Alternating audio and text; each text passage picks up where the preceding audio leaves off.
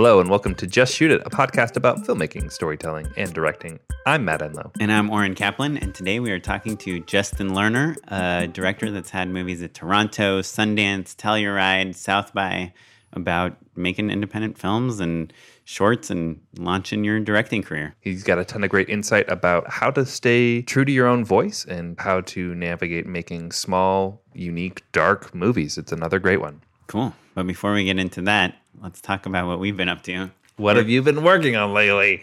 Well, I've been on post in this project I've been doing, but we're up again against each other for another new project. Oh, yeah, we could talk about that. That's good. I think it's just an example to show our listeners, if you guys exist, that, you know, it's a small pool of people that are directing, you know, like digital stuff and digital series that are reliable, and there's a lot of work. So I think that's why we're always like up for similar up against jobs. Each other. I think also like there's a handful of producers who know how to pull off serialized content at this specific budget level. You know, it's for real. There's real money that people are nervous about losing and can't just throw away, but also it's not the same sort of cash that you're dealing with in a studio system. So that pool is equally small, and then they call on people like us who they know they can count on to deliver. Right. And Matt and I have had many a debate about whether if you make like a really awesome web series or viral video, right, if that will segue you into working on awesome TV shows and studio movies. And, you know, my personal opinion is that it's not really that easy. It's a little bit more about that one thing that really sparks an interest in someone at a higher level that will bring you up, as opposed to your breadth of work. Right. Yeah. No, and I think that's probably pretty true, but also it's nice to be able to, once you have that fire lit, once you've got that buzzy sort of moment, that you can show a body of work that proves that you can deliver as well. You know, that you're not just a flash in the pan. But people love flashes and pans all the time. Yeah. Well, we'll talk to Justin a little bit about his thoughts. He's kind of in the other direction where he's really working on his voice as an auteur and filmmaker and getting a lot of recognition for it. And we'll talk to him about what he does with that recognition and how he is going to parlay it for a long-lived career. Thanks for coming to the podcast. Welcome to Just Shoot It, Justin. Thanks. I appreciate you guys moving your studio so close to me. So, in addition to being an accomplished filmmaker who has 2 features that have been to a ton of awesome festivals, Justin also lives across the hall from me. Yeah, it's a neighborly podcast here. Literally, we ran into each other this morning at the farmer's market, which is when I invited him to the podcast. Or if your front door is open, you can throw something into my front door. It's kind Matt of like told me he can often smell your farts. Yeah, big time. But despite it being great for friendships, it's also, I think, you know, when people talk about like, oh, move to LA, you get to know people. It's the advantages of being around fellow filmmakers. Like, we're literally living and breathing it right now. One good thing about having filmmakers be your neighbors is you can borrow DVDs very easily. That's true. I mean, I don't really like letting go of mine past like my front door, but since like I can see your front door from mine, if you ever borrow anything, I know where it is. It's okay. The other irony about like filmmakers like living next to each other is probably if Matt's like, hey, can I shoot a quick scene in your living room? You'd be like, no. Actually, Matt did actually shoot something in my living room once. I didn't shoot in his, even worse. I didn't shoot in his living room. I used it as like my green room. That's like right. Staging. What were you shooting? We were shooting Squaresville. Right. It was, Chrissy and I refer to it as the most stressful day of our lives. Was it? Yeah. We had a location drop out the morning of, and then we had thrown a party that we throw every year and have for years and years. So our apartment was disgusting. It was the pumpkin carving party. So like literally... Which I've been to every year. There's pumpkin guts all over the place. There's pumpkin guts all over our floor. Like the cleaner was coming the next day, and we were in the middle of production, so we just couldn't really deal with it. And then our location fell out that morning, and then we were like, well, what do we do? I guess we do it at our apartment. Well, that's something I always struggle with because, you know, when we all start out, when we're all just shooting our stuff, we like, you know, we're like, well, we can shoot at my house and my grandma's house and my mom's house, and we can use my car and we can do this, and my friend will make food or whatever. But when you try to make a career out of it, there's like, you know, you quickly learn like there's that line that you have to cross where it's like, okay, now we're serious about this. We're gonna like, don't put your own money in it. Don't use your own location. And it's not because you're not passionate about it. It's because it will quickly like spiral out of control. I don't know. One of my really good friends who I make films with just asked me if they should put, a few $100,000 into their next movie because they just need something in there for other investors to see that they're not the first.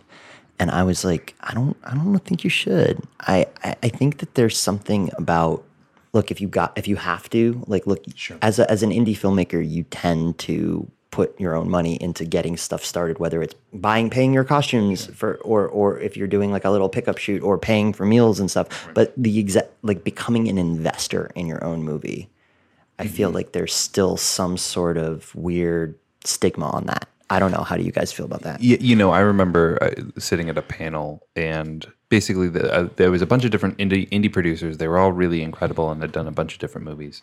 But the thing that I took away that I still really remember and think about all the time is that one of the producers said the thing that independent producers, the skill that is the most important is when you're out raising funds, everyone either wants, if you're a financier, you want to know that the talent is attached. And if you're talent, you want to know that finances are attached. And it's like a chicken or egg, which one comes first? Right, which one comes first. So the role of the producer, the most important thing, is to know when to lie. Because you have to lie at some point and say, yes, the financing is here, and sign on the talent. And the financing is always in pending there's cash. And it's weird. It's like this Mexican standoff. Like, right. Which one's going to come in first? And so this producer was saying, you have to just lie to someone at some point, and knowing the exact right moment to do that is the most important part of independent producing, period. Yeah, I feel like there's always a way to like not be lying, sure. Like the white lie or whatever. You're omitting certain information. There is a nice halfway meeting point where the actor can put their little toe in the water without signing on. That can also entice money. Little cash. It's called the LOI, right? Letter of intent, right? Yes. Which actually legally means absolutely nothing, but has some sort of currency to someone looking to put money into your movie. Is that you can say, hey, this actor has signed a piece of paper in which they say, provided that everything is to my liking on this movie, I will do it. Right. Which is, if any lawyers are listening, knows it's a completely meaningless document. Right. But it does prove that, like, okay, I've talked to this actor, they've signed this piece of paper that means that if they don't want to call bullshit, they want to do my movie, but they know that there has to be money there. It's the paper equivalent of, I think, being at a party and having a actor come over and put their hands on your shoulder and be like, I like this director, I'd like to work with him on something. I don't know. It's a little better than that. It can be. Look, okay, so... No, maybe not. My first year out of film school, I wrote this high school comedy that ended up never happening. And a really cool producer I met who had just graduated from Peter Stark at USC, she was able to find me about, I want to say somewhere in the $200,000 to $250,000 range from a company in Hong Kong. And all they wanted for an LOI saying they would commit the funds was a letter of intent from this actress that I had been talking to about being one of the roles in the movie, because they liked her. She wasn't famous, but she was known. Mm-hmm. And they're like, with an LOI from her, we will then give you an LOI for the $250K to start. The movie was going to be somewhere in the $1.5 million mark. Right. So then you're armed with, hey, I've got someone attached, an actor, and some money attached, and a little bit of money, and so then no one feels nervous about being the next person to add a little bit of cash. You have one cast member with one small toe in the pool, and you have one investor with one small toe in the pool, and your goal is to have all the actors and all of the money people who are on opposite sides of the pool in the pool. Right. Drinking, swimming. And there's still this fear from your investors water, that you'll spend their money trying to raise the rest of the money. Yeah. Right. So there's like this weirdness of like, well, we're going to give you $250,000, but if you don't get to your $1.5 million, like we don't want you spending our $250,000. Well, they signed up for a $1.5 million movie, not a $250,000 movie. Right. Oh, but they can put any strings they want on their money. Sure. Like and they're not even putting it in yet. They're giving you a piece of paper saying, right. you know, And then when We you go back promised to you, them, yeah. they're like, "Oh, sorry, it's a bad time." you can, or we are not a company anymore, which happens Right. sometimes Sure, too. yeah. More often than It's you would literally think. like hurry up and wait, hurry up and wait, hurry up and wait. And I used to tell my friends who is trying to get his first feature made, he's like, I know, Justin, it's like trying to hit 100-mile-an-hour fastball in the major leagues. And I said, no, it's like trying to hit 100-mile-an-hour fastball with another baseball, like throwing another baseball at a baseball. Right, Because right. everything has to time at the right angle and the right spot, and the wind has to be a certain way. And I feel like I didn't make that up. I totally stole it from somewhere, but I can't remember where. So, you know, Google it, So thanks, baseball analogy master. whoever it is. Well, so you mentioned film school, so maybe let's go back for a second, just give you like a more proper intro. So you've made a lot of stuff, but 3 seminal works that maybe we'll talk about, right? Seminal, thank a you. short film in film school that played at Sundance and Telluride, and then a feature that premiered at Toronto. Telluride legitimately and Sundance through a back door. Okay, and we'll talk about that. So, and your last feature that is in theaters now Yeah. premiered at South by Correct. last year. Yeah, last year. And so let's go back to that short. So how was Kitty jail? You know, after what you did to me, the only reason you're still walking is because of your mother. But we've been saying prayers for you. Thank you, Daryl. I felt them. And I was praying for you, too, Oh, yeah? for your quick recovery.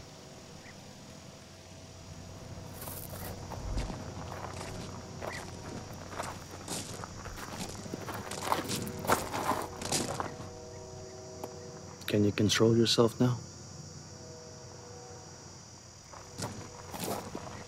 You mind if I test you? What you mean? I'm assuming that wasn't like the LOI route. No, that was my thesis film at UCLA Film School. I got my master's at UCLA, and they kind of train you to do shorts to start your time there, and then by your 3rd or 4th year, they all lead up to everything to culminate in some thesis. And for directing and production students, it's a short, and you're raising money. There's a lot of financial aid and awards for this. I got a place called Deluxe to donate free processing, and a place called Fuji, rest in peace, that donated free 35 millimeter film. And then I used those donations to get eFilm, owned by Deluxe, who was already giving me free processing, to give me a free DI. Like the color correction. Yeah, and so I just a bunch of things you wouldn't need anymore. yeah, a lot of. I'm going to date myself, but this is 2006. Yeah, sure. All right, and superstar colorist Michael Hatzer, who's amazing, is sitting there coloring my 25-minute short, and I'm getting kicked out at night by Deakins and the Coen brothers, who are coming in to do night sessions on No Country for Old Men, and I'm just a student, and they're totally using this as a great PR for their relationship with students, and it's a total tax write-off, educational. Look, I'll take it. And it's great that they did it. Like the way that Kodak and Fuji gives film students lots of film, or did, Right. So I used that. I got New York casting directors to cast cool theater actors because I shot it in my hometown outside of Boston. And I made this like 25-minute short on 35 millimeter at 235 widescreen and with a DI, and if I'm paying for everything, this movie is a 6-figure budget, but obviously, I'm not.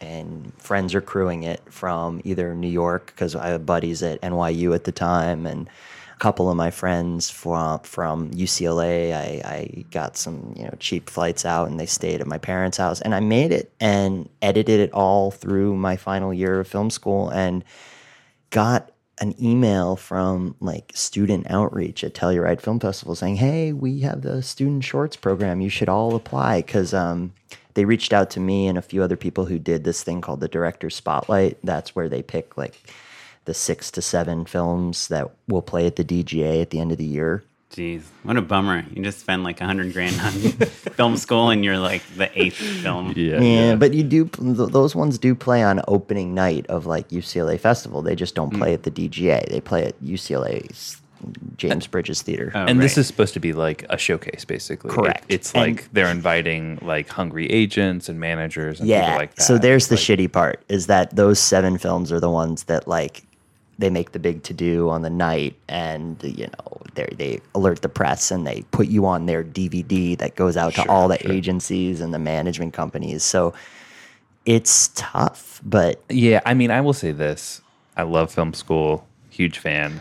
I think that they're definitely selling their students on these sorts of programs as being a keystone to their career. And I guess in this case, that's true, right? Like that, it did open doors for you. well, that DVD found its way to Telluride Film Festival, and then everyone on that DVD got invited to apply to the festival. Sure. So that- 2 of those films world premiered at Telluride Film Festival, where, okay, maybe 12 short films are playing. Yeah, I mean, that is pretty incredible.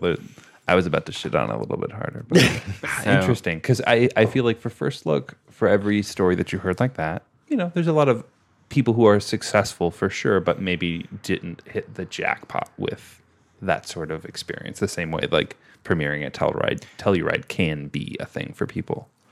Maybe. I mean, look, I got there. Okay, this was my experience. I get invited to Telluride. First of all, I didn't know I got in. They forgot to call me. There was a big, fuck up. Here's how I found out. I was sitting there at UCLA at a cafe off campus trying to get all my paperwork in to get my diploma or my MFA degree or whatever.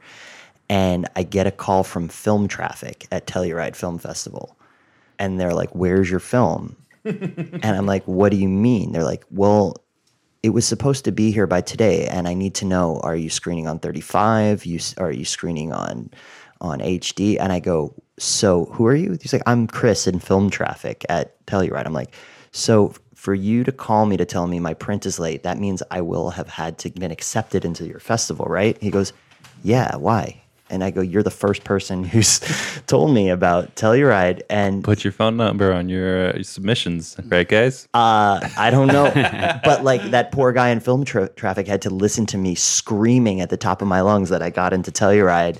And he's like, "All right, dude, well, chill out. I need your," and I go, "Okay, I'll overnight you the print." Right. And, it cost me a lot of money. But anyway, so a week later, from being sitting there at UCLA, I'm at Telluride with my buddy Tabu, who his short also got in.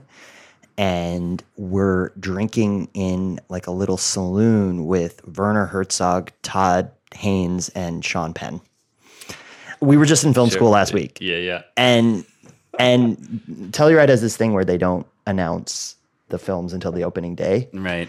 But I knew what movies were coming out for Oscar season. Telluride and Toronto are kind of the kickoff of Oscar season of the fall movies, right? So I'm walking down Main Street and I see Todd Haynes. I'm like, "Oh, the Bob Dylan movie's here." I see Julian Schnabel, no joke, in his pajamas, walking through the street. I'm like, "Oh, Diving Bell and the Butterflies here." And then I see Sean Penn and Werner Herzog, and I'm like, "Well, I think Into the Wild must be," it was unreal. I was, and we're one of 15 kids picked to be there with shorts, and only 6 of us are students. And the other shorts in our program are all Venice short films. Right. The best shorts in the world. Oscar nominated films. They pick 15, so it's unreal that you're there. And then immediately, because you have played at Telluride, then you can pretty much call any festival and say, "Hey, you want to waive your fee? I got into Telluride." And they usually say yes. So Is that how you got into Sundance? no, I didn't get into Sundance with that film, even though Jeffrey Gilmore, who was the Head head of programmer. Sundance at the time, was on the Blue Ribbon panel at UCLA that selected my film to play the director's spotlight at UCLA. Through the grapevine, I heard that he had taken a particular liking to my short. And he taught at UCLA. He taught a producer's program class called The Independent Spirit. So one day after class, I went down to him and I said, "Hey, I just want to introduce myself." It's a big lecture, so he doesn't know everyone's name in the class. It's like, "You voted my film one of the director's spotlights, and I played Telluride, and I just wanted. So like, what the fuck, basically? No. This is before. This is before. Okay. He goes, "Oh my God, I really loved your film. Listen, do you have a DVD of it? I'd love to give it to one of the shorts programmers, and you should apply to Sundance with it." And this is the head of Sundance, right? Right. And so when someone like that says you should apply to Sundance, you immediately think like, oh, I was like, "Oh God, geez, I'm in, right?" And then I apply, and nothing. I didn't get in. And I don't know what happened. Obviously, dude, what I learned later is, he's the head of a festival, but every programmer has their own. He's not the shorts programmer. Right. The head of a festival can love your film, but it's the programmers that really, The way I got in is that I won another festival over the course of that year that took all of its winners and played them in a special day in Park City during the festival. So I got to go to Sundance, paid for by that festival. It was amazing. Got it. It was it was a separate festival at Sundance during Sundance. They rent out like Slam Dance or there's plenty of awesome. It's weird though because they're not part of the festival, but they are affiliated in the sense that they do outreach with the festival to get speakers to come in and screen them. So for my year, Cary Fukunaga was there with Sin Nombre, and they brought Cary Fukunaga in, and it's more of a forum for students. I see. And it was called at the time the Angeles Student Film Festival. Okay. And I went, they paid for me to go. I lived with 2 skiing nuns in a house right outside of Park City. It was amazing. Were they hot by any chance? No. Come on, man. They're none. They're bummer. nice older ladies. Yeah, but they ski. I don't know. They skied, yeah. Do you have to be? You can be a young nun, right? Yeah, I guess you can. Sure. Yeah, like that Ida film. Yeah, Right. or Julie Andrews. Yeah, there you go. Right. So here's the thing. I got to go up to Park City, paid for by a film festival. I got to screen my film in Park City during Sundance at the Windwriter Forum, which is this forum for students all over. I know the Windwriter Forum. Yeah, okay. So I got all that stuff, and I got to walk around Sundance for a week saying I had a short film playing, which is technically true. Right. And I actually met the investors who ended up producing my first feature at that forum. They saw the movie at Sundance while I was there. Oh, cool. So that's how that happened. But So that was a year after I'd premiered the film. I tell you right. I tell you right. So And did you have a project ready to pitch them? Kind of. I had an idea that I went and ran and made. Was that idea Girlfriend? Your first It feature? was. Great. So fast forward a tiny bit. Justin and I move in across the hall from each other about a week apart. And he's like, "Oh, I've got this movie. It's playing at UCLA. It's called Girlfriend." My wife is like, "Oh, we should go see it." My first feature. It's Justin's first feature. He's very excited about it. We're just becoming friends. And I was like, "Okay, great." We've all been in this situation where you go see somebody's film and it's a bit of a bummer because it's not very good. And this is my example of the opposite, where I was like, "Oh, thank God." Because you're going I'm to have to so live across relieved. from me. I don't have to be like, the sound was so good in that movie, Justin. It looks amazing. Yeah, it looks amazing. Have That's you a ever good gotten one. this one? Have you ever gotten congrats for making a movie? It's really hard to do. Yeah, which is legit, but also It is legit. It maybe means, oh, hey, I didn't like your movie Dude, so much. you made a movie. Yeah. That's more than a lot of people can say. Am I alone in loving when people hate my films? Yeah.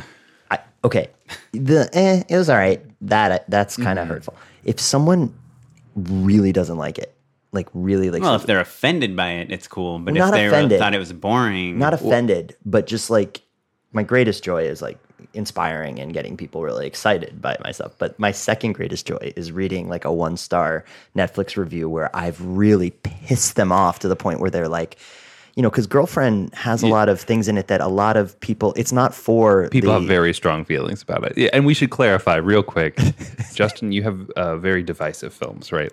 Intentionally so. Intentionally so. So the first one is about a boy with Down syndrome who's being manipulated by the woman that he has a crush on.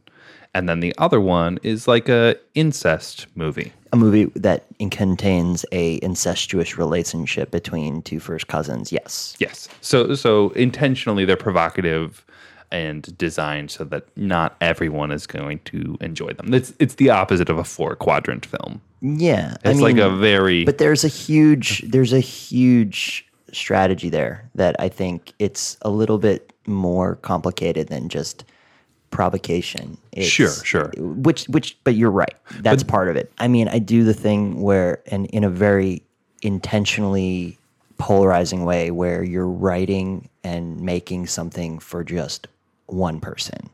Like Vonnegut says, write for just one person, so it feels like it has a voice and it's aimed directly at someone. So the people that it's for, this is what one of my buddies at UCLA said. He's like, when he's watched one of the first early cuts of Automatic Hate, which is the new film that's coming out about the two cousins, he said, look, it's very specifically for certain people. For the people that like it, it's really for them. If they're into taking this journey with you, it's not going to be for everyone. You mean for perverts or? Yes. No, in a way, yeah. Yeah, if you take the broader sense of what a pervert is, then yes, it is. He's like, it's not going to be for everyone, Justin, but the people that it's for, it's really for them. And in the way of like, there's a certain kind of film out there that I don't feel is being made very much, and I'm trying to do those. Wait, so just to rewind and try to maybe glean some lessons or helpful hints out of this whole story, like when you decide to tell a story like this, I just watched this episode of Girls the other night, and I'm like, literally every scene here is designed to make me feel like, holy cow, I can't believe they just did that, right?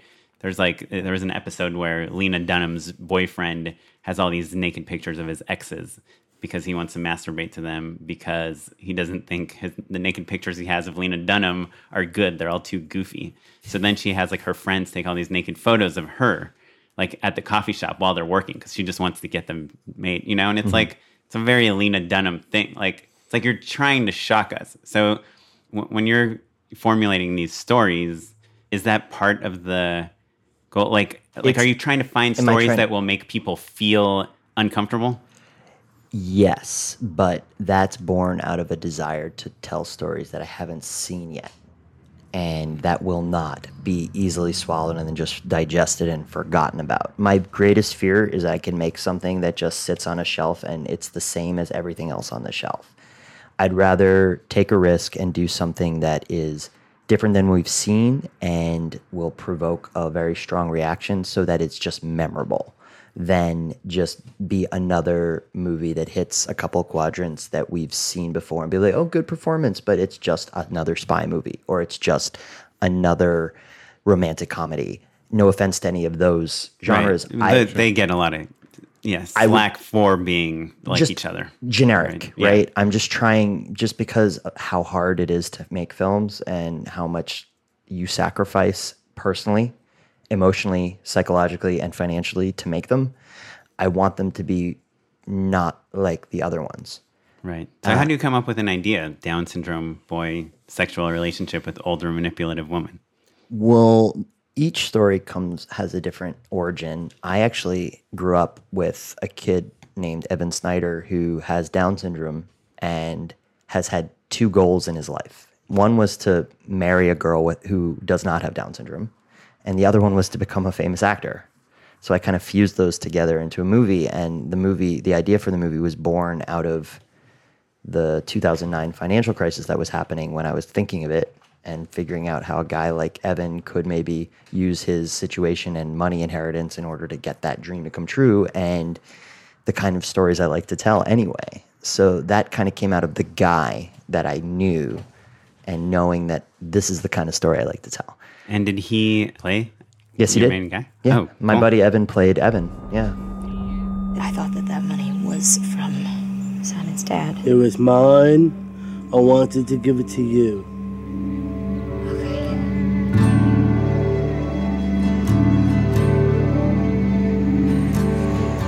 You know what happened in my house yesterday? Can that be our secret? Yes, it will. Yeah, so you won't tell anybody else, just between you and me, okay? I need you to ask Candy. She's had any other boyfriends besides me. Why? Is Girlfriends available on Netflix still or no? Disc. Hulu Plus and Amazon for free. Amazon Prime and Hulu Plus if you have either of those. It's 2010, starring Evan Snyder, my buddy, Jackson Rathbone from the Twilight movies, and Shannon Woodward from many things, and Amanda Plummer Oh, cool. Also, you shot Girlfriend in your hometown, Yes. which I always use as the example of like when people talk about getting out of LA to shoot their first feature. You know, I feel like you told me a story once about cops fighting over who got to be in the movie. Yes. Which is the exact opposite of what you deal with here, where cops are either shutting you down for not having permits or charging you hundreds of dollars to shut down a street. We needed 2 cops for a scene. We had 6 show up, and they were all trying to explain how they could get more cops in the shot because it was great. And then they Normally we'd have 6 cops for a case like this. they'd be like, if there's a missing person, there's going to be 2 at the door. One will be like circling around. And we're like, no, dude, we need 2 cops. But he's like, well, we'll just stand here if you need a shot of a cop car going by really fast. Or like, do you want us to close off a street or something? Yeah, That's pretty that's the hometown advantage of shooting. Yeah. And this is a very, very small hometown. 7 miles high, I think, by 2 miles wide. Yeah. The other great thing is, we didn't need permits for anything. You just shoot, and then if someone comes and yells, you're like, yeah, call the cops. They're here hanging out. Or you say, oh, we're making a movie. And they say, oh, do you want cookies? Yeah, exactly. Right. It's one of those things. But this movie was shot. I mean, our budget was under $200,000. And did you design it to take place in a small town? Yeah, a small town that was hit hard by the housing collapse and the financial crisis. So. Yeah, and most of the crew stayed at my house, my parents' house. We shot a couple scenes in our basement. The local places I grew up going to just opened their doors. And this is primarily UCLA or NYU crew, correct? Mostly UCLA crew, I think. We got some people from New York and Boston to come in and help, but yeah.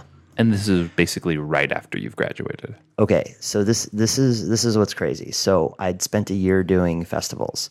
With the short film. With the short film. Did not get into Sundance 2008, but got into like 40 or 50 over the course of that year. I didn't go to all of them, but I went to a bunch.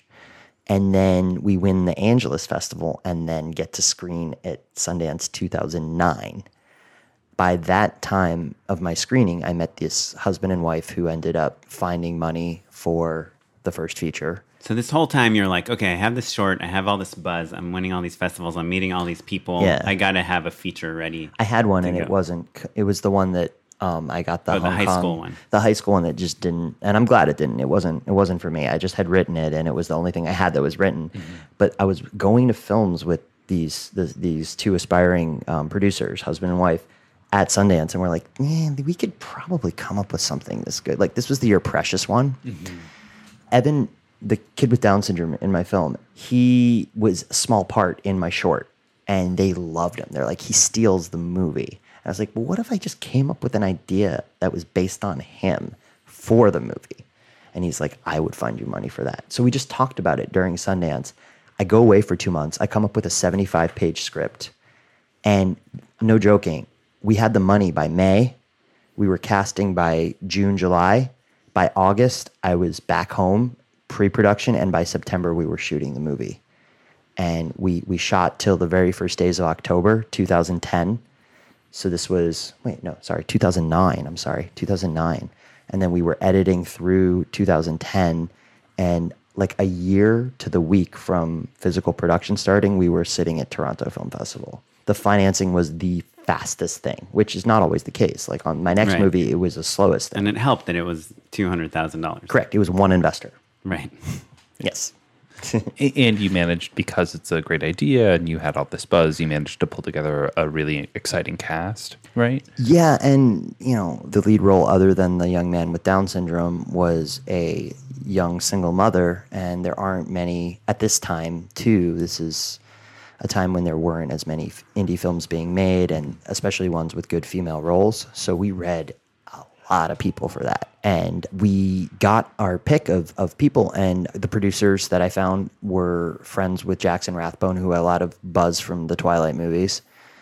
And I had met Amanda Plummer at a dinner party, and I mean, it's a really small role, but just have Amanda Plummer, Honey Bunny, in your film. A really small role, but also like pretty powerful. An important one. Yeah. Like without ruining the movie, her presence in the movie, even though she's in very few scenes, is like sets the whole story up. Right. Right. So it's a juicy role even still. Exactly. So how many days did Amanda shoot? 3 days. Yeah, and perfect. I knew she's also actor bait. in sense that like when we said we had Amanda Plummer on, it brought us some legitimacy that we did not have before. Right. And knowing that she's into films not for like we paid her, I mean, this is terrible. We SAG ultra low at that point was $100 a day. And when we called her manager at the time and told her manager that that's what we're paying Emmy winning Amanda Plummer, Golden Globe nominee, Amanda Plummer, Honey Bunny from Pulp Fiction, Fisher King. and I think we almost made her manager crash his car. But she called him up. She's like, "Don't mess with them. I'm doing this movie. I love Justin and I love this script." And did you show her your short? Yeah. Oh yeah. We had developed a friendship where I was showing her not only my stuff, but like things you liked and things we would watch movies inspired together. By. We'd watch movies together. She's a cinephile to like the nth degree. But after I showed her my short, she had written me a really beautiful note saying she'd love to work with me on something. But she's just one of these rare, beautiful That's people. awesome. Like she's a find. Like so sorry, back to the manager thing, just because I'm curious about it. Sorry, we're skipping all around. No, that's okay. So the manager's not really into it. Did you have to reach out to Amanda and say, "Hey, like your manager doesn't, Yes. Yeah. He had said no. Which basically. I find is like true 9 out of 10 times with actors. Yeah. How many times has an actor been like, "Yeah, I'll be in your whatever project," and then you talk to their agent and they're like, "No, they're not going to be in your project." 100% of the time. Right? Look, like on this last film, we had someone who, when I met with her twice, she was like, "I'm in. I'm doing this movie. I don't care. I know it doesn't pay very well." She's used to getting pretty big paychecks. And I found out through the grapevine that her agent didn't want her to do the movie and told her that she had a conflict with our dates. And we didn't have dates. On the film. So you find out that the reps at all points, a lot of the time, I'm not saying all of them, some are very supportive, but there are some that will basically, if the actor's into it, find a way to make it so that they can't do it. Yeah, well, I mean, I think when you're dealing with people who are used to making tons of money, like they want to keep, there's opportunity cost in their minds, right? Right. So this person can do a movie for $200 a day for 2 months, or they can be auditioning for big things for those 2 months. Exactly. Yeah. Yeah, and they just get one pilot and they could be making millions of dollars. Right. Okay, so you premiere at Toronto with Girlfriend. Yeah. And in the section called Discovery, which is like, first or second features. And do you have an agent and a manager by this point? No, I have neither at this point. So is your strategy like, I'm going to Toronto.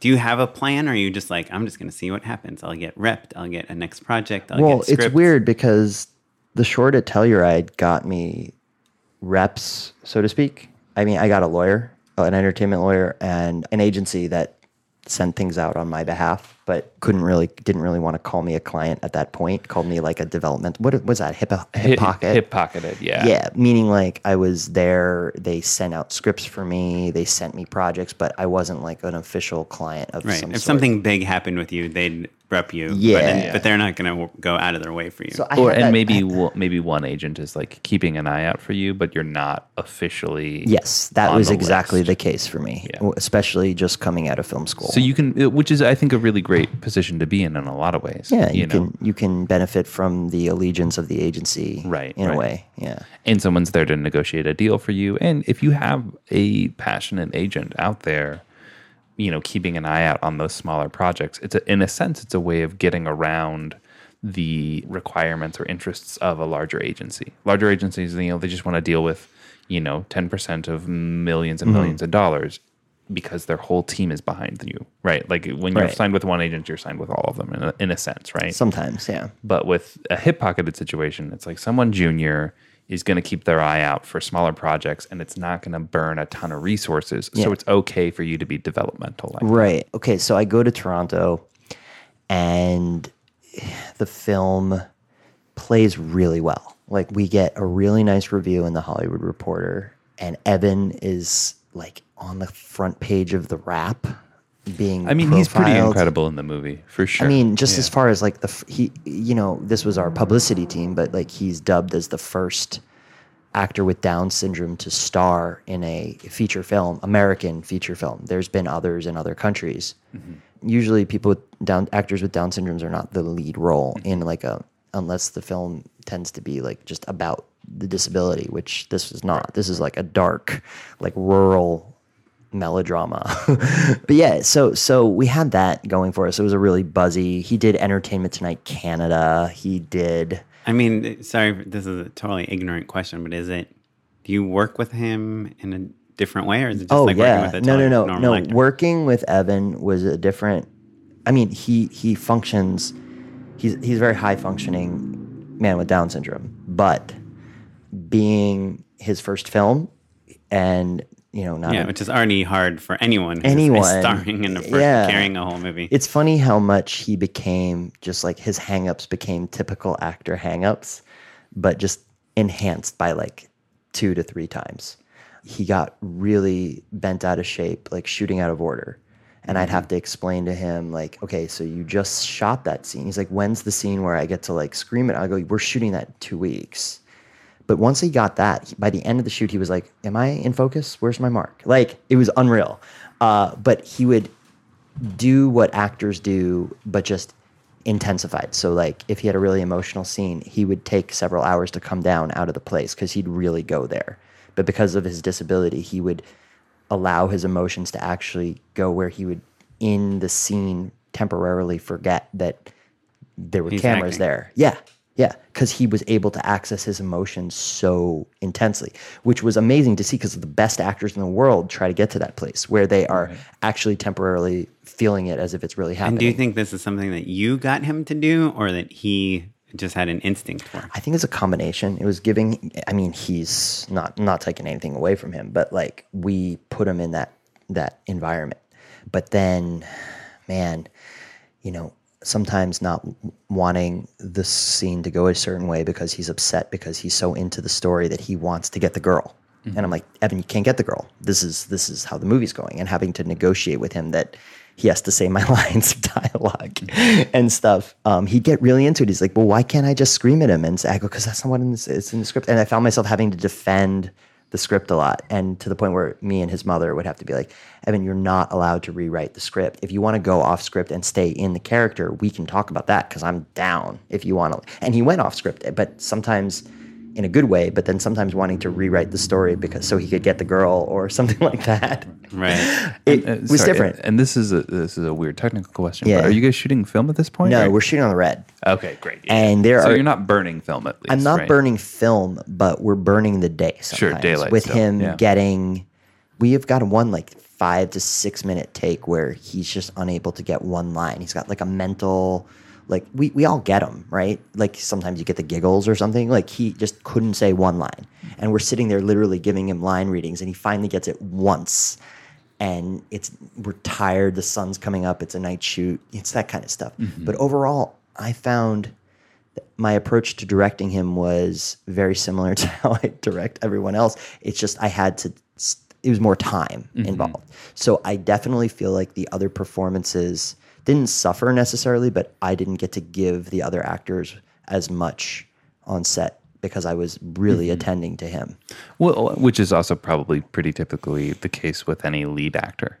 There's that relationship as well, right? Well, I mean, on my new film with Adelaide Clemens, it just was like, I really felt like the more I talked to her, the more the scene suffered. So she was that person that I could just literally set her off. Get out of the way. Yeah. But the thing is with Joseph Cross, the other actor, same thing, except for hours and hours and hours of talking before. And I love that. And then very little talking on set. So let's talk a little bit more about Automatic Hate. So that's the film that you've just recently completed and then is still in theaters? Yeah, I mean, it's no longer in LA, unfortunately. But we just went to San Francisco and Chicago, and I heard this week we're gonna get a small theatrical in Boston and maybe Denver. A lot of different little cities and towns. Fucking whore!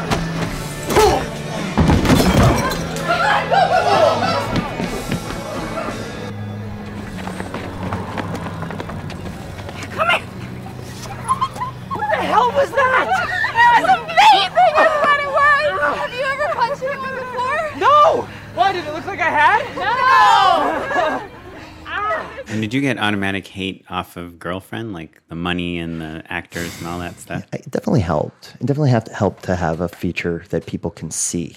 The funny thing about the automatic hate is that Girlfriend played Toronto.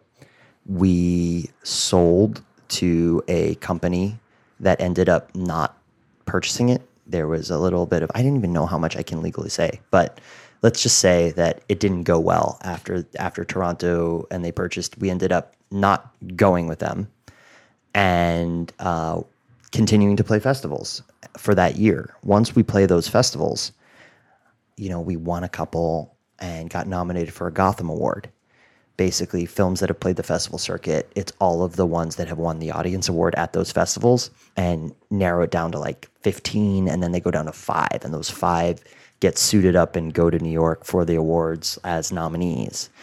And we won the award, and that brought this little heat window of another month or so where we'd been doing festivals. We had played Toronto an entire year ago, and finally, we got Strand Releasing to put us out based on a Gotham win and a little bit more heat. And then I got a manager off of it.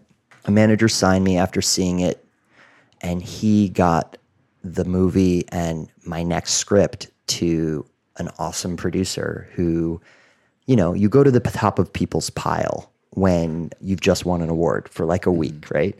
I think the other thing that's important to point out, though, is like you were at the top of the pile, right? Things were going great. You signed with a distributor. It went sour, and then you still bounced back. Well, we right? just kept playing film festivals. We're like, what else are we going to do? Sure. But it would be easy to be like, well, we lost our chance. There, What sucked about the Toronto thing is there was other distributors who were interested in us at Toronto that then went away because we had engaged with one that didn't work out. So the side question to all this is like, how are you paying your rent and eating during these during this when you're time, not drinking Stella Artois or Pop Chips, which are always at festivals? festivals. I'm gonna have to go back because like as soon as I finished film school, I got the Telluride thing, and I literally was going from festival. Like I did a month of staying home, and like I was editing a lot of people's reels. I edited trailers for this foreign sales company that needed trailers. So you're making money as an editor. Yeah, but like freelance as it gets. I'm teaching at New York Film Academy. Like 2-month courses. The summer camp situation? Oh yeah. I'm doing that. I'm editing. I was so jealous of the kids who could afford New York Film Academy. Yeah. I didn't enjoy my time there. I liked the kids. I liked the kids a lot. I did not enjoy being employed there at all. It's still, I think it's a pretty common and solid like post school gig. Oh right? yeah, like, immediately. Yeah, and it was they didn't pay that badly. Oh, great. It was fine. For me, it was better than freelance editing, which was very inconsistent. When I'm not doing one of those things, I'm going to film festivals with the short. And then as soon as that year out of school passes and I get Girlfriend financed, I like such a small amount, but I salary myself the smallest amount possible to still be able to pay my bills while through editing. Do you want to get real about this for a second? Actually? Yeah, sure. Because it's tricky, right? On a $150,000 movie. $150,000 movie, every single cent really counts. Yeah. And so and it's your shot, right? You only get one first feature, so you got to You get want it all to be on the screen. up on screen. Exactly. So how do you, I don't want to know the number, but how do you figure out what that number is? I literally looked at what I need for rent and food through production and a couple months into post. And it's less than 10% of the budget. Yes. I'm living in a shitty little one bedroom in Koreatown for very little amount of money. I have very few expenses. And do your investors know that some of the money that they've given you to make this movie is going to pay your rent? They know that they're paying the director for the script and for a directing fee. And that's part of it. The thing is, it's like super legitimate. You should. The problem is when you have to go edit or teach because you don't have money and now the movie's suffering. Right. Well, I told them, I go, guys, Because, I mean, it was a bargain to even get what I got for directing and the script for the movie. But I'm like, look, I'm not trying to nickel and dime you on this, but if you want me to not have to take anything else while I'm shooting, prepping, and editing this movie, I just need enough to get through that. So it's almost you're bargaining for commitment to the film, basically. Correct. Yeah.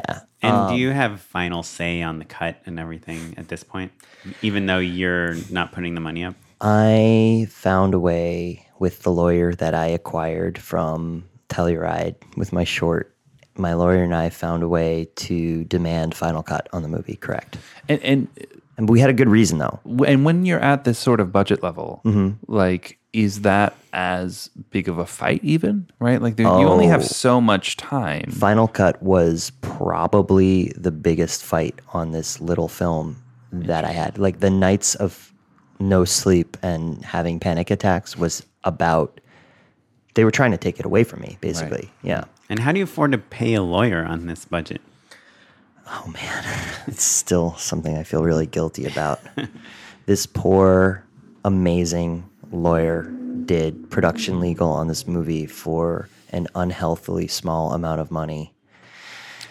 So, because there's two different sort of gigs that a lawyer will take, right? Production legal. They represent filmmakers or investors or producers and do their deals and take a commission. And they take a commission. 5% usually. 5%. Yes. Which, you know, when you're a big fancy lawyer and you're taking 5% of the tiny bit of money that Justin is making from this feature, they think of it as an investment in his future. Correct. Right? Because they're going to put together deals together if he's doing great. Going to get bigger movies. Yeah. Get a good rewrite job or something like that. Production legal, that's nitty gritty. That's like work. You're doing every little contract for every location, every actor, insurance. It is a thankless job. I don't know who in their right mind does production legal for movies. So on Girlfriend, my personal lawyer was also production legal. And I think she saw it as an investment in me, and I think she just felt bad for us because it was just a small movie. And she's like, sure, I'll do it. And God bless her for doing it. It was it's a thankless job. The production legal on The Automatic Kate, which again, not a big budget movie, but significantly bigger than Girlfriend, she was given back end points and exec producer credit on the film for all of the work that she did. Cool. Well deserved, by the way. Very well deserved for all the work that she did. And so are you guys making money on that movie, or?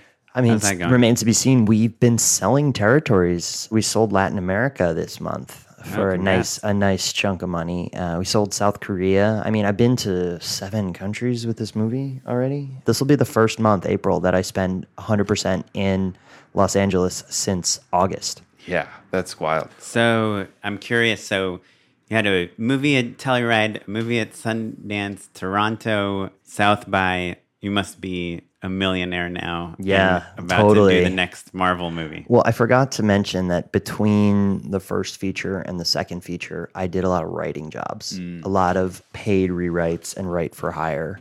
And I directed a pilot of a web series Wait, which pilot? For Fourth Wall Studios. Yes.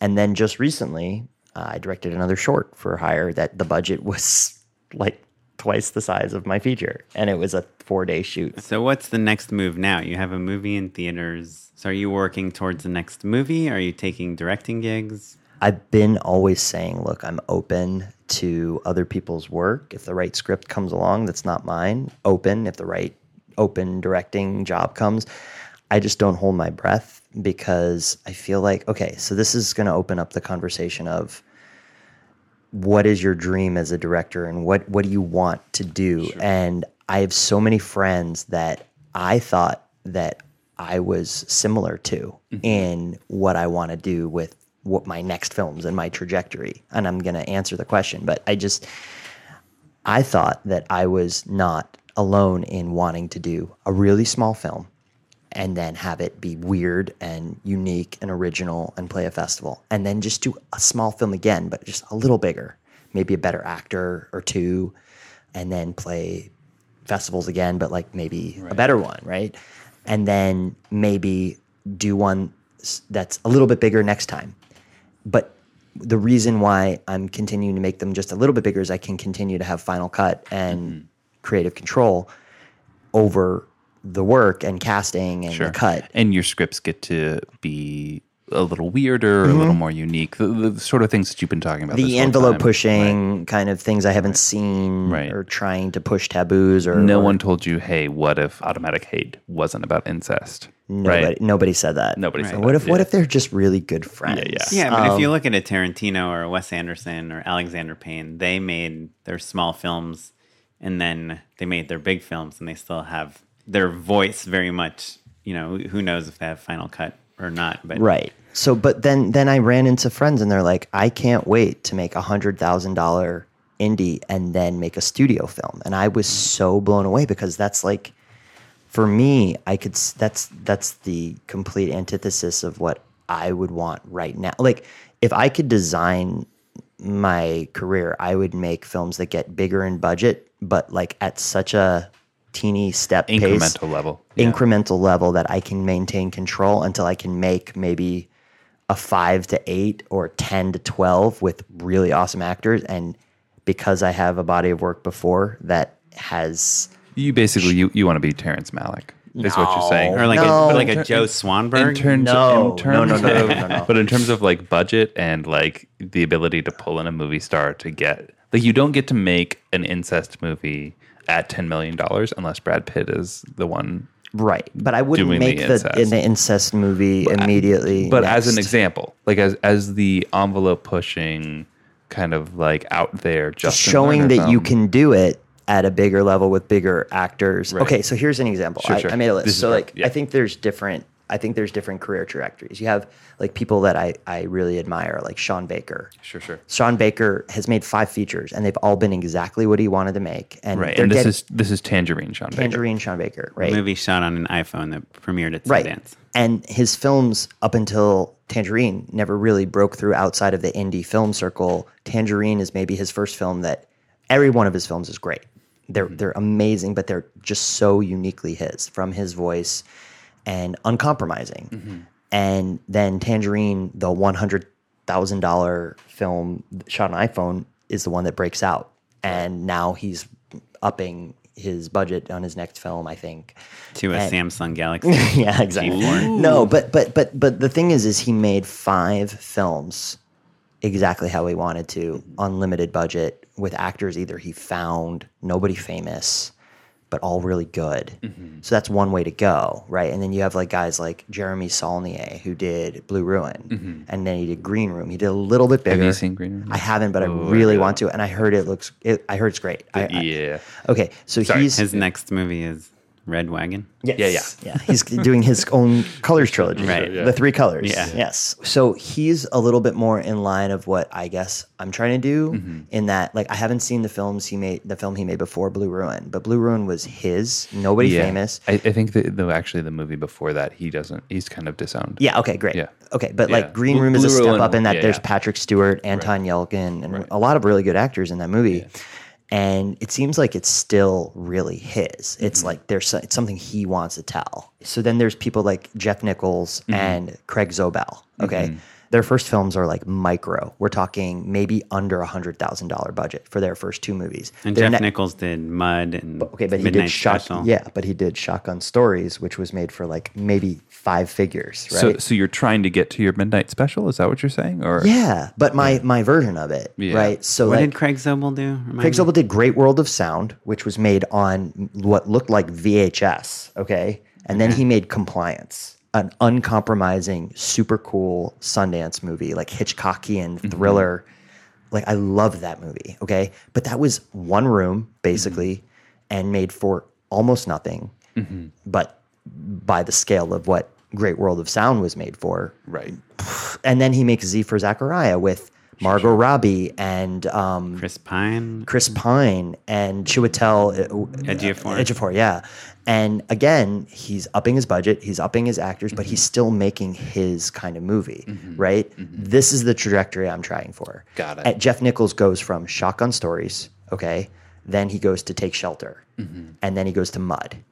and then he goes to midnight special. Got it. Yeah. This is this, instead of going from $100,000 micro budget indie that breaks out at Toronto or South by and then $20 million studio film or even 15 or whatever, I think you don't have any power if you make that jump. But if you take the stairs up one by one, I think you can keep your voice and I think you can keep your type of film, but you have to be ready to wait it out and figure out how to afford life in between because fuck. I mean, I've been doing it. I'm getting tired just thinking about this, man. I'm only 2 movies in. Sure. I'm only 2 movies in. My third one is just getting set up now. We start casting this month. What sort of budget range is this next This one will be, I don't know yet, but it's going to be probably at least double what Automatic Hate was. So give me a range, though. So Like in the $500,000 So range? Automatic Hate, it'll be 7 figures. For sure. So like 1 to 2 or 1.5? I think I don't know because I honestly haven't had the conversation with the financiers. But just your gut as well. My gut is like, I think if on the low end 2, maybe. But, Okay, But yeah. and Automatic Hate was under 1 and Girlfriend was 150. Oh, Girlfriend was the 150. Yeah. Correct. Because I think about, we're all getting a little older, right? Yes. We're all in our 30s. The idea of making like a $100,000 feature it's exhausting. Nightmare. However, it's my advice to this day to anyone trying to make their first feature. Oh, yeah. Just to if you're start- 22 years old or if you're Look, comfortable. I haven't shot a feature before, right? I would For make sure. one for $100,000. $100,000? That's I would do interesting. it. I do it, Matt. I would Yeah. do it on your own terms, on your own schedule. Sure. And maybe it's something that should be shootable for $100,000. It should be in this room again. right. Well, I mean, I think the question is, are you the auteur or are you The journeyman, right? Yes. Yeah. the craftsman? Yeah, Yeah. whatever. Craftsman, yeah. Look, And- okay, and- there's people like Sean Baker who make uniquely films their own, and then one breaks out, and then they can kind of do whatever they want in their weird way, and they're just given that pass because they're brilliant, like Sean Right. Baker is. Jeremy Saulnier, same deal. Like he had the breakout of Blue Ruin, but then there are people like Jeff Nichols and Greg Sobel who have been very smart in going a little bit bigger, a little bit better actor. Not better, but maybe more known. Let's not say that because Right. Michael Bigger Shannon was in his first film. So Okay. Yeah, there you go. But No, let's he's got say Matthew McConaughey and Adam Reese Driver Witherspoon. yeah. Yes. Okay. So a little bit bigger and more visible actor. A little bit bigger budget. Right. The ideas and the risk taking still the same, but they're just going a little bit bigger. There's that guy. Then there's the guys like Linklater and Soderbergh who do the little movie for them and the big movie for everybody. Right. The one for me, one for them thing. I right? the thing about the one for me, one for them thing though is that I think they're all for them.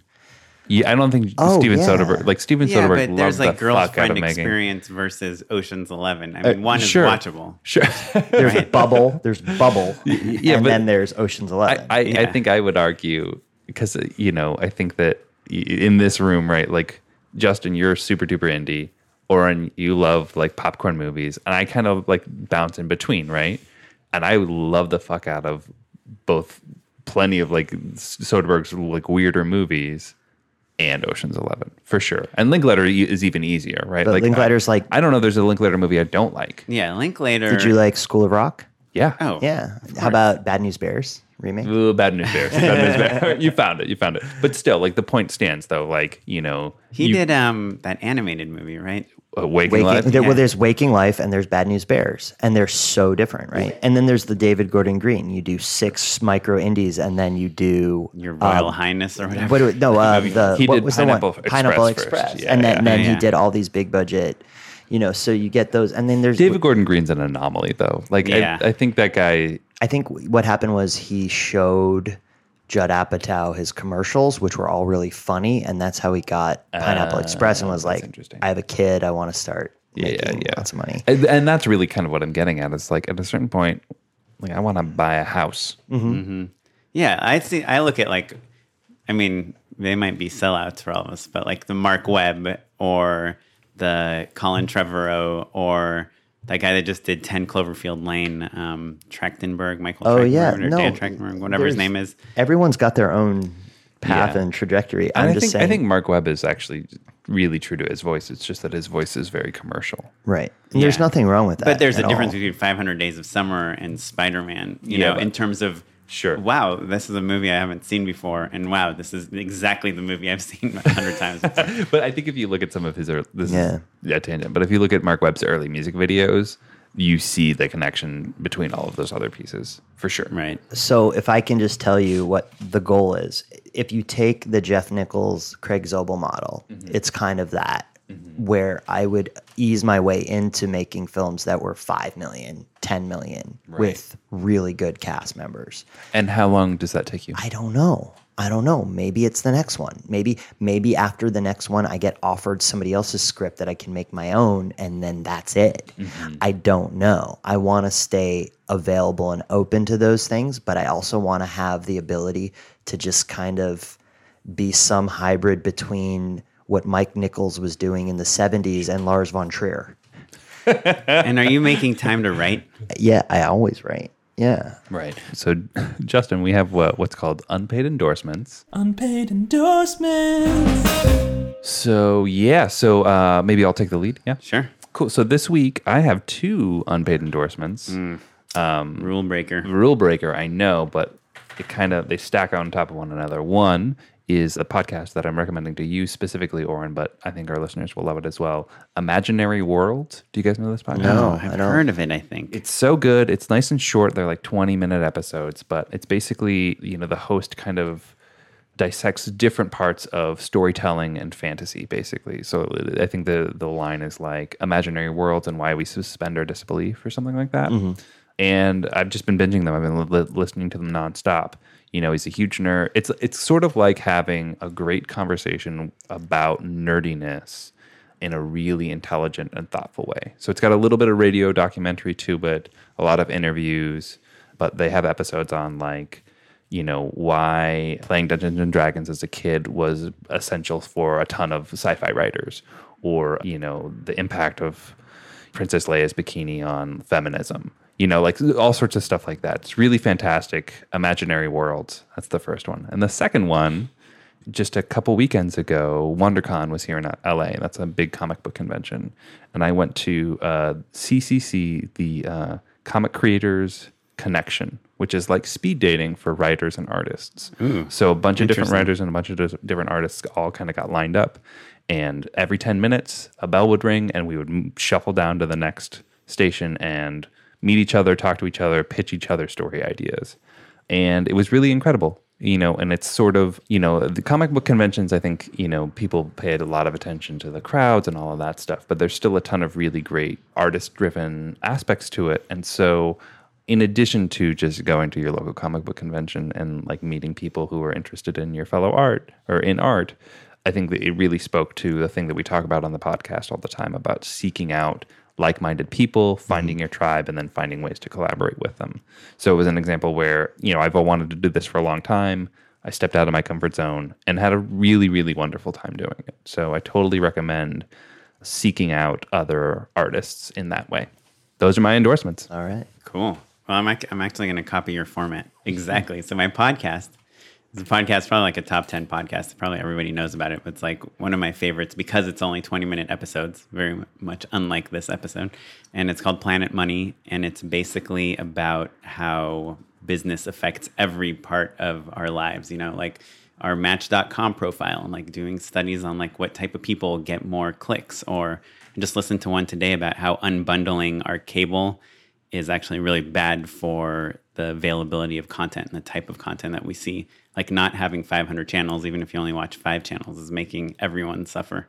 So it's just like if you're, just looking to listen to stuff that's not exactly about what we do, but kind of can inspire really interesting ideas and conversations. Planet Money is like one of my favorite podcasts. And then the second thing, so also copying your format, is about, where I met Justin and where Matt's been to also is we have this directors group that was actually set up by Eric Kissack, who we've had on the podcast before, and Tim Nakashi is part of it. And we have a bunch of directors that come and just talk about directing and ask questions about their, whatever is going on with them. And I think, whether you live in LA or anywhere, it's just like directors get to meet each other and interact with each other so seldomly. I mean, unless you're in film school, I guess. Or you have a podcast about it. Or you have a podcast about it, that it's like, it's fun. I think, Matt just had a director friend of his Andrew emailed me the other day to ask me some question. We're going to meet up for coffee just to, it's just nice to meet other directors and see what everyone else is doing. And just,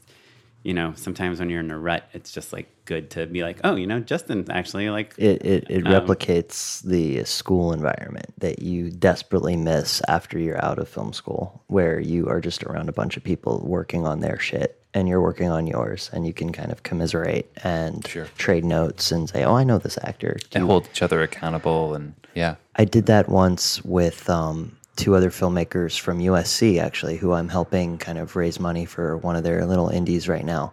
And we did this thing where every Monday night we'd go drink somewhere and literally just say, bring me your problems.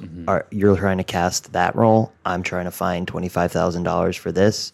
And we just literally spit out what we knew. It was kind of like what we had every Wednesday at like 1 p.m. at UCLA Film School. We have something called, I forget what it was called. It was just where we'd all sit and say, I need this location. Who knows where I can, but it's more real like world Facebook. problem. Yeah. Facebook, but in real life, which is much more fun, I think. Yeah. Well, cool. Yeah. I mean, so if you know a filmmaker, talk to them.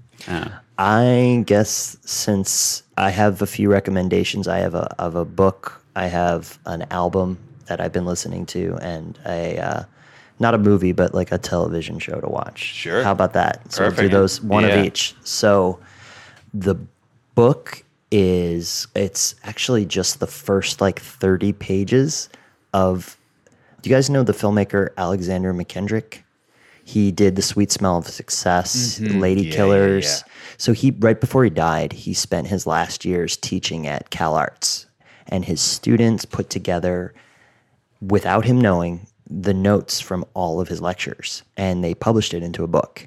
And anytime anyone asks me if there was one book you could take with you about filmmaking, other than people always using like, oh, notes on the cinematographer, which is beautiful, but it's all very philosophical, just like about what is a short film, what is a feature film, what is this, what is that. I always recommend this book, and it's not a book, it's a compiling of all of his students' notes. He had a cult of followers at CalArts. And whatever you think about the guy's movies, he was a fantastic Sweet teacher. Smell of Success is Yeah. super dope. So. All right. So the first 40 pages of this book, called On Filmmaking by Alexander McKendrick, are the most helpful 30 or 40 pages on filmmaking that I've ever read, whether it's about writing. He has this great chapter called Rules for the Screenwriter's Wall. He has one about like, here's all the cliches that film students say that are complete bullshit. It's just... And the foreword is by Martin Scorsese, so he's got some followers that are pretty legit. Anyway, that would be a book that I'd highly recommend. It used to be hard to find, but they just reprinted it, so it's around. Look for it on Amazon, easy to find. That would be the book. The music, this is because I've gone deep into the depths of learning about every single pop star out in the country right now because of research. My new film, my feature that I'm about to start casting, is about the world of famous singer-songwriters and pop stars. And so in plunging in and learning about literally everyone in existence and listening to all this music, I came across this singer-songwriter who I'm probably going to seem completely out of touch because she's super famous, but Taylor Swift. Yeah, have you heard of her? No. 1989. Awesome album. It's this singer named Halsey, Halsey. I'm sure everyone who is under 25 that's listening to this, if you have any of those people, are rolling their eyes at me. We have a handful. Yeah. Okay. Yeah. She's got a few singles. The one that I heard first was called Ghost, but she is amazing, and I'm just into her album right now. So I would say check it out. Sweet. The new Rihanna's pretty good too. I don't think she needs any endorsements though. And the thing I've been watching, because I've just been on art film overload, there's this really cool, I'm sure you've seen it already, this documentary now thing that's on with Fred Armisen and Bill Hader. They basically take each episode to spoof a famous documentary. Yeah, I love that you're like, oh, I'm so overloaded with indie films. I better watch this obscure thing that basically makes fun of indie makes films. fun of it. But so I'm watching it with my girlfriend this Wait, what's weekend. the show called? It's called Documentary Now. It is. If you're like down for some dope Grey Gardens jokes. Oh, no. Here's the thing that's funny, right? So I'm watching it to get out of my rut of watching, like, there's like a sanction now in my apartment. I can only watch things with subtitles when Sarah's not around because she's sick of, I watch too many foreign films. All right. So we sit down to watch, oh, it's Bill Hader and Fred Armisen. Let's watch it. And it happens to be just spoofing all of these very obscure. All the movies that you're taking a break from. Exactly. But here's the thing. But it's Bill Hader and Fred Armisen. And like Seth Meyers, I think, is a writer on it. But it's Documentary Now with like an exclamation point. Mm-hmm. And we're sitting there watching them spoof Grey Gardens, Nanook of the North. These are things you might only watch if you went to film school. The Thin Blue Line. And we pause it. My girlfriend looks at me and goes, this series is a series of in-jokes for like 10 people. Yeah. And I'm one of those 10 people. Yeah. If you like obscure documentaries and want to see Bill Hader and Fred Armisen do a bunch of in-jokes about these really tiny art film documentaries, it's streaming on Netflix. And I binged it in a day and laughed so hard all the way through. I would highly recommend, especially the Grey Gardens one and the Nanook of the North one. Yeah, that's great. Those are my recommendations. Awesome. And if people want to find you or your movie, where do they go? Yeah, so because the film's still out in theaters, the distributor is posting all of our theatrical release information on theautomatichate.com. So that's the THE automatic hate, HATE.com. And we have a Facebook and a Twitter that you can just find by searching for that name in the search engine. And I think for the movie, those would be the things. I have a Twitter technically and a Facebook, but I don't really try not to do it won't be as up to date. Self-promotion. I'll retweet stuff, but if you want to know where the movies come or when we're coming out on iTunes or VOD, you should just follow those on the social media. Yeah.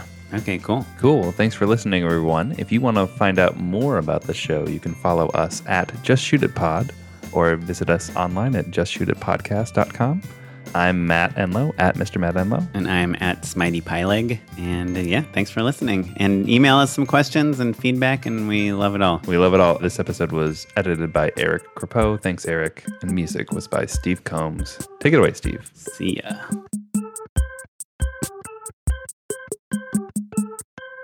I can see your front door from mine. If you ever borrow anything, I know where it is. It's okay. Yeah, exactly. Speaking of, can I borrow? You have Inside Llewyn Davis. I do. The Criterion. Yeah, I'll take it. I also still have your entire Battlestar Galactica. I've had it for 3 years, by the way. I'm sorry about that. I forgot all about that. Well, good. I was thinking about rewatching it. Well, if you were thinking that it was stolen, it's not. It's sitting on Sarah and I's pile of to watch. To watch.